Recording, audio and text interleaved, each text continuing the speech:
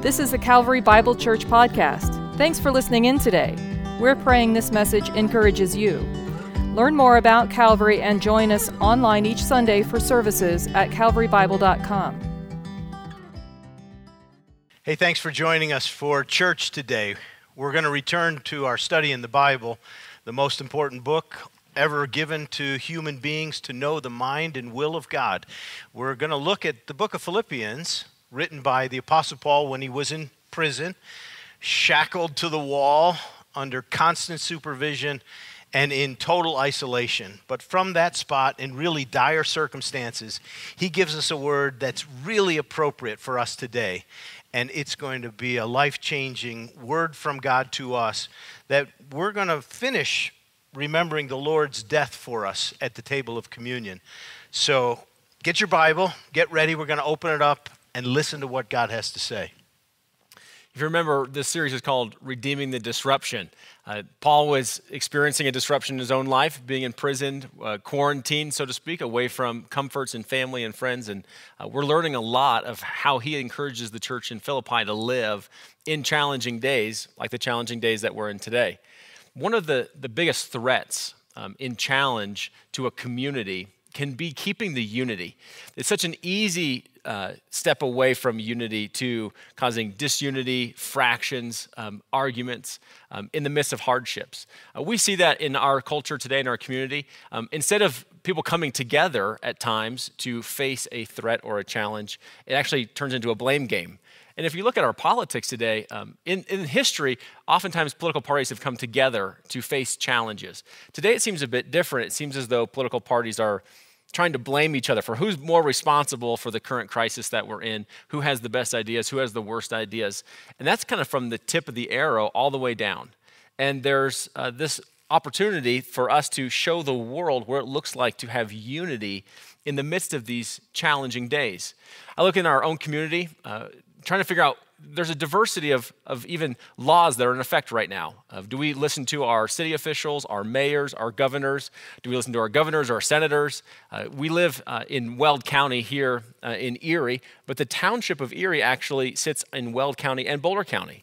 And Boulder County has said, there's going to be certain restrictions till May 8th. And Weld County has said, we're going to actually start opening up for business. And so our community is split right now on which rules they have to follow.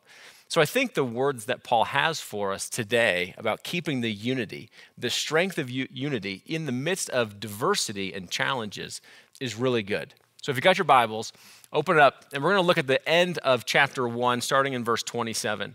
This is talking to the Christians of those who are in Christ in how to live in these days. And Paul says this, starting in verse 27. Only let your manner of life be worthy of the gospel of Christ, so that whether I come and see you or am absent, I may hear of you that you are standing firm in one spirit, with one mind, striving side by side for the faith of the gospel, and not frightened in anything by your opponents. This is a clear sign to them of their destruction, but of your salvation, and that from God. So this unity is going to be actually a sign to people of our salvation, of our uniqueness in Christ. He opens up chapter 2, verse 1, by saying, so if there is any encouragement in Christ, any comfort from love, any participation in the Spirit, any affection and sympathy, complete my joy by being of the same mind, having the same love, being in full accord and of one mind. So just in a few verses, he speaks about the unity of mind, unity of spirit, unity of standing, unity of striving, the unity that we have in the community, the church, where Jesus Christ is the head of. So oftentimes people will look at this and say, okay, well, let's just pull it all apart. Let's look at all the different types of ways that he says that we should be one. But that's not the emphasis that Paul's making. Paul's not saying be one in standing, one in striving, one in spirit, one in mind, so that you can find all the different ways that we're one. He's using it as a repetition so that we would see the weight of our unity, that it'd be like a hammer, that he would drive home apart for us to know this point that he's making, that unity is essential for the church. And unity is important because, as we know, the church is the most diverse group of people on the planet. And so how is it that we keep this unity? Because it's so important that we do. It actually reflects to the world our gospel witness is true and is right.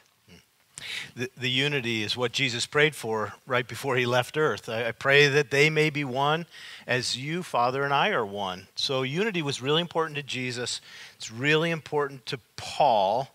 And because the church is comprised of so many different people from every walk of life, every ethnic group, every background, the whole idea of a diverse group of people becoming united is a really challenging idea. What's Paul getting at? How does this unity, Thomas, actually come to reality? It's a good question because when he speaks about the unity, he's not speaking about this group of people becoming homogenous. Not like our sports clubs that we all think the same way, we think about the same things the same way. He's talking about the framework. He's not telling you what to think, he's telling you how to think. Similar to last week, how you get this great picture of the lens in which we look through is through the scriptures, through Christ, in all of our circumstances. That's what Paul's saying, is that we want to have the same mind, we want to have the same lens of how do we think about our lives? How do we think about the ways in which we live, the ways in which we participate in this gospel community, being the same? Not that we have to think exactly the same way, have the same preferences, have the same appetites, have the same hobbies, but that Christ's lens, the framework of Jesus Christ, is actually the way that we're staying in unity. And it is really hard when you think about diversity, how often diversity just divulges into all of these fractions. There is a key ingredient that Paul gives here for the sake of unity. And we can pick it up here in verse 3 of chapter 2. Because unity is so challenging, Paul gives us this key ingredient of how we stay one. He says in verse 3, "Do nothing from selfish ambition or conceit, but in humility count others more significant than yourselves. Let each of you look not only to his own interests, but also to the interests of others." This word count is the word consider, so that you would consider others' interests. You would consider other people's needs more significant than your own. It's the ability of seeing someone in diversity, saying, okay, what they need, what they're interested in now becomes what I'm interested in. Their needs become my top priority of meeting their needs. And that's how we keep part of this unity. Yeah. So one of the things that's happening in our current crisis is we're getting to see some snapshots, some pictures of maybe people not taking interest in others. You go to the grocery store and you see a big cart going by.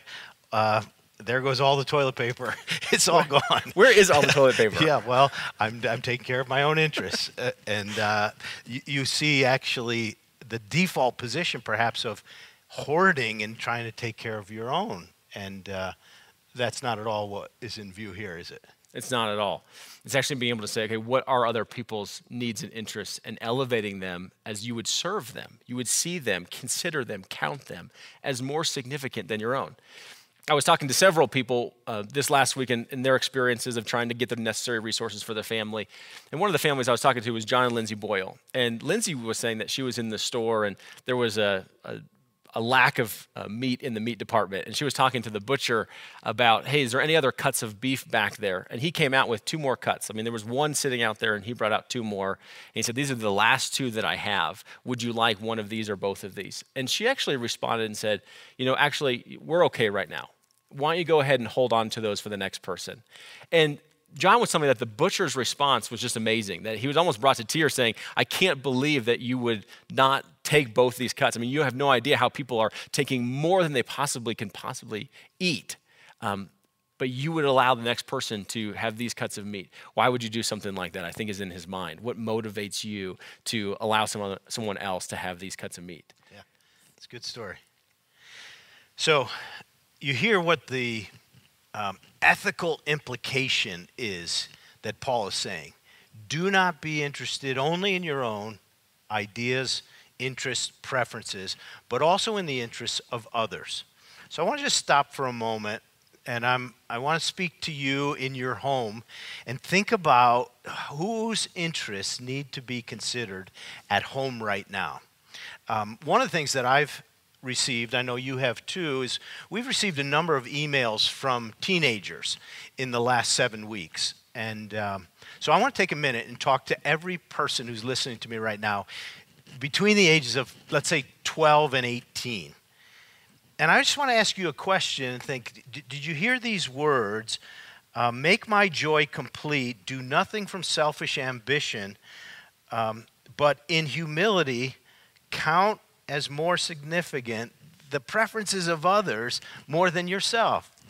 So if I could lean in to every teenager in the room, could you answer the question, who are the other people in my house right now whose interests this passage tells me I should think about for a second?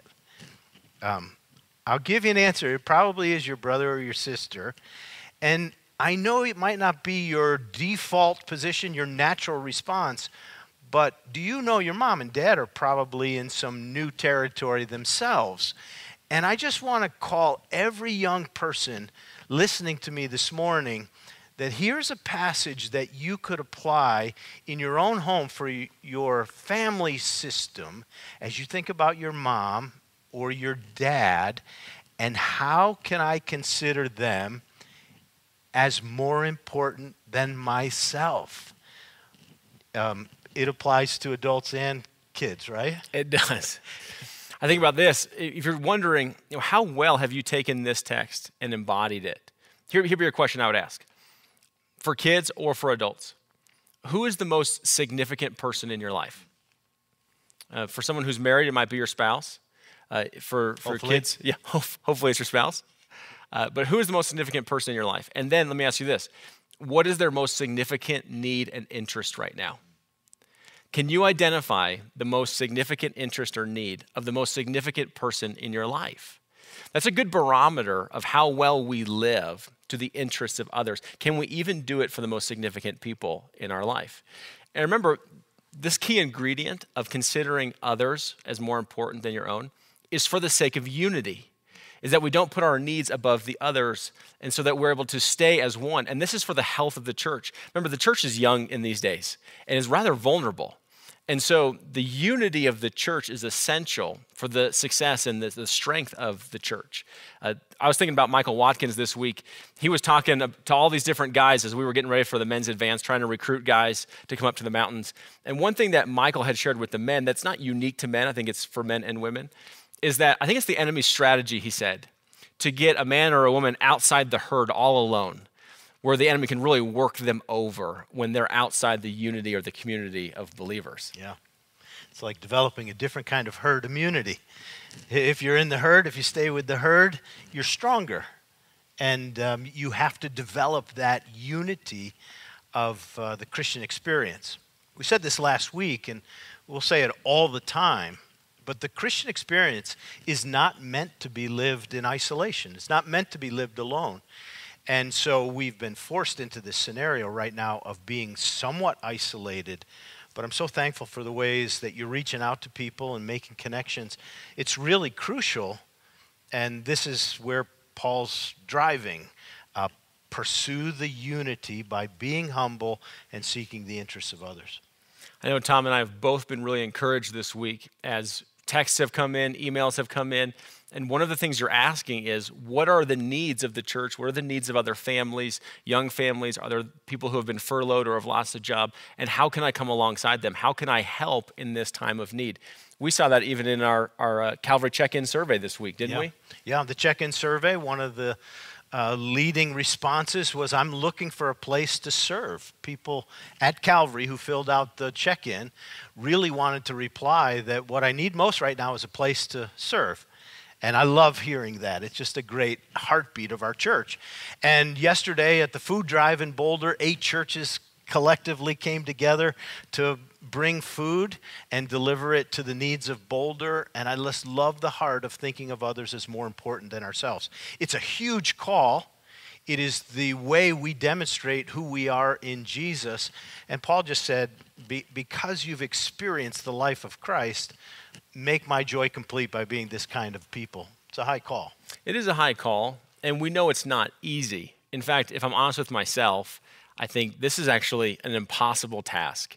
how do I live this out, thinking of the needs and interests of others more than my own? Because I feel like my needs and my interests are real needs and real interests. And so, Tom, where does Paul take us to start looking, fixing our eyes on how do we live this high call out? Yeah, right. Okay, so if you've been listening and you hear this ethical call to say, don't think about yourself so much, think about others, you say, I don't know how to do that. I like my needs most. But Paul's point is, you have a model. You have a model, and the model begins in verse 5 and goes through verse 8. And it just says, here's the example to look to. So verse 5 says, have this mind in yourself, which was also in Christ Jesus. He had this mindset. And then Paul begins an explanation of one of the richest theological sections in all the Bible. In fact, last week when we were talking about the question that came in, what makes Christ so compelling? If you want 3 verses that unpack the compelling nature of Jesus Christ, which then becomes the platform from which you can live a distinctively beautiful life thinking of others and loving them, you have to look carefully at verses 6 through 8. So let me read that for us. Verse 6. Have this mind in yourself, which was also in Christ Jesus, who, though he was in the form of God, did not count equality with God a thing to be grasped, but he emptied himself by taking the form of a servant, being born in the likeness of men, and being found in human form, he humbled himself by becoming obedient to the point of death, even death on the cross. These verses explain really the example. Who does this? Who thinks of others? No one better than Jesus. And then he explains how it happened. Verse 6 says, although he existed in the form of God, I want you to just think about what Paul is saying, that Jesus Christ existed in the very essence of God. The word in Greek for form is morphe, which means the outward appearance of an inward reality. What is innately true of Jesus, he was in the form of God. He was God, a very God, in the beginning. John chapter 1, verse 1 says, in the beginning was the Word, and the Word was with God. The Word was God. And the Word was God. Although he existed in the very form of God, he did not count, that's the same word that was used earlier for us, he didn't reckon that his being God, being equal with God, something that he had to grasp or hold on to in order for it to be true. Now, I don't have to cling to it in order for it to be true because it is my essence. And so he didn't grasp it. Verse 7 says, but he emptied himself by taking the form of a servant. These terms are loaded, but he was in the form of God, and being equal with God was not something that he had to hold on to in order for it to always remain true of him, but he emptied himself by taking on the form of a servant. In other words, by adding something to what he is and was, it was the way he emptied himself. Okay, so this picture that Paul points us to is the perfect example of how we live this out. It robs us of our entitlements that we hold on to. It's rather a great mystery. One of the analogies that you have used with me over the years to help explain this to people is that of a 3-legged race. Yeah. How does that help us understand that Jesus is fully God and fully man, his emptying by taking? Right. So you'll see in that verse, he emptied himself by taking. So it's an emptying in a sense by addition. He empties himself by adding humanity, human likeness to himself. The analogy, and no analogy is perfect, but the fastest man in the world is Usain Bolt. And Usain Bolt is probably, there's no one like him. He, in the Olympics in 2008 and 2012 and 2016, he was the Olympian champion in the 100 and 200 meter sprint. Fastest man in the world, indisputably. But if we went to the Boulder County Fair and entered a three-legged race, and you became Hussein's partner in the three-legged race. Imagine that. So you have Usain and Thomas together in a three-legged race, and then next to them, the second and third fastest runners in the world were linked in the three-legged race. I would put my money on these guys to finish ahead of you. Yeah. I think he would carry your butt across the line. but you get the idea. If Usain Bolt had to run with you attached to him, you wouldn't be able to see the full display of his incredible talent as a sprinter. It would, in a sense, be limited by the addition of you. Hold on. Are you saying that I am a limiting factor to a relationship? Oh, no, not to a relationship. I mean, I wouldn't say that. That would help make sense of a lot of things that my wife has told me. No. We love you, just as you are. But you're not as fast as Usain Bolt. His skills are veiled in a sense. In some similar way, when Jesus came to become a human being, the Bible says that he emptied himself by taking human likeness, and it was in a sense a way of limiting the full display of all of his divine attributes. His prerogatives of being everywhere present and being on display in all of his glory were limited. In fact, if you look at John chapter 17, one of the things that in particular was veiled for Jesus when he became a human being is his glory. Imagine that he existed in the form of God for all of eternity, but then he became human, and in his incarnation to become a human being, all of the divine glory that was his in eternity is not seen in the same way. So when he's preparing to go to the cross, he prays a prayer to his Father, and this is what he says: "And now, Father, glorify me in your own presence with the glory that I had with you before the world ever existed." And God's going to restore Jesus after the cross to the glory that he always had, but that glory was not on display for most of his life. We saw it in Matthew chapter 17 in the Transfiguration, but the full expression of who Jesus truly is veiled while he's a human being. Not only his glory, but his riches too. And one of the verses that help us, you know the grace of our Lord Jesus Christ, that although he was rich, yet for your sakes he became poor, that we through his poverty might become rich. A word from Paul talking about the great move of Jesus from heaven to earth. So if you pick up our text again, he took upon himself the likeness of men, and being found in human form, he humbled himself. By the way, that's the same word we found above in verse 3, where we're called in humility to think of others as more important than ourselves. He humbled himself by becoming obedient to the point of death, even death on a cross. Let me see if I can illustrate it with my hand.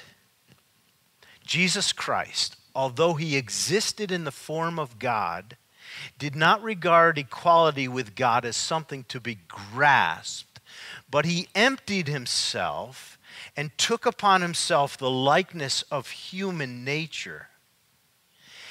And he humbled himself to become obedient to the point of death, even death on a cross. And the descent of Jesus from the glory of heaven all the way to the cross, think about what he did on the cross. Jesus, for all of eternity, was worshiped by angels, and he enjoyed the glories of the presence of his Father. And he went to the cross, and he was rejected by men. He was scorned. He was spit upon. He was beaten.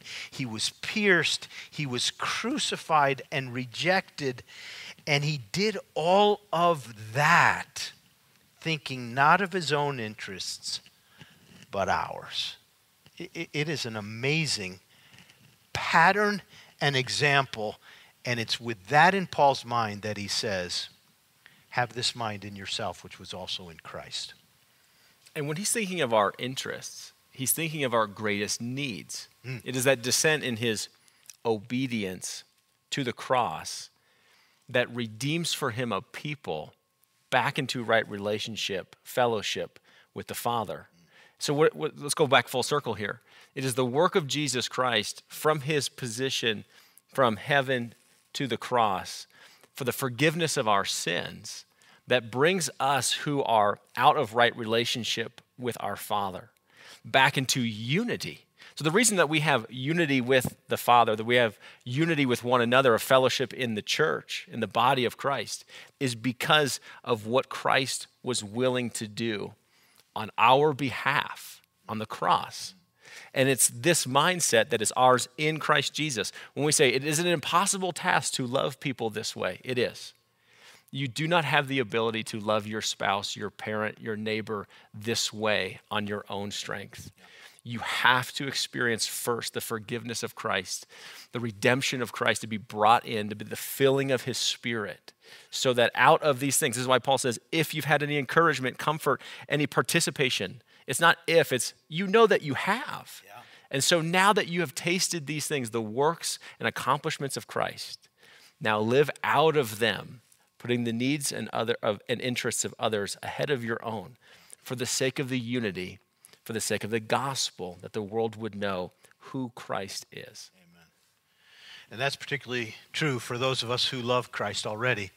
But could I talk to you for a minute? If you have heard what I just said, and maybe you have never come to know Jesus yet, you've never realized the extent of his love for you to come all the way to earth, all the way to the cross, and there to die on a cross to bear our sins. Could I invite you today? I want to encourage you. This would be a beautiful day for you to say to Jesus, Lord Jesus, I understand a little more fully what you did for me, and I ask you to come into my life, and I welcome you to be my Savior and to receive you for the forgiveness of my sins. He bore our sins in his body on the cross. Whoever believes in him should not perish but have everlasting life. I encourage you to welcome Christ into your heart. And all of us want to take these moments together, because in just a couple moments, we're going to move to communion, and we're going to eat this bread and drink this cup. And what we pray will be in our mind is what we've just thought about with regard to Jesus. What he did to save us is amazing. It is the epitome of the humiliation of the one who should be the most exalted, who came to the lowest place to bring us to God. God made Christ, who knew no sin, to be sin for us, that we might become the righteousness of God through him. So we get ready to go to communion. We're going to pause here, and maybe you need to prepare your elements to take the bread and have the cup. But we should all just pray silently and thank Jesus for what he's done, and then we'll take the bread and the cup together. And our prayer is that God would lead us to have the mind of Christ with all those who are around us in closest proximity, and to the whole world, until all the world knows what God said of Jesus. He gave him a name above every name, that at the name of Jesus, everyone should bow. Let's pray together.